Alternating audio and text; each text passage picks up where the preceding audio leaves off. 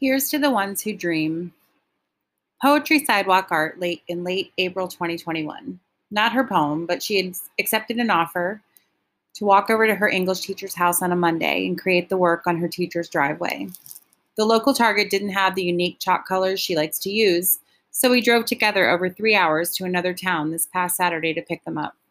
This is the way my artist thinks in life sometimes. The colors matter, so I'm giving up half my Saturday to go get them. If you follow my blog, you know I tie in music and songs all the time. Here's an all-time favorite.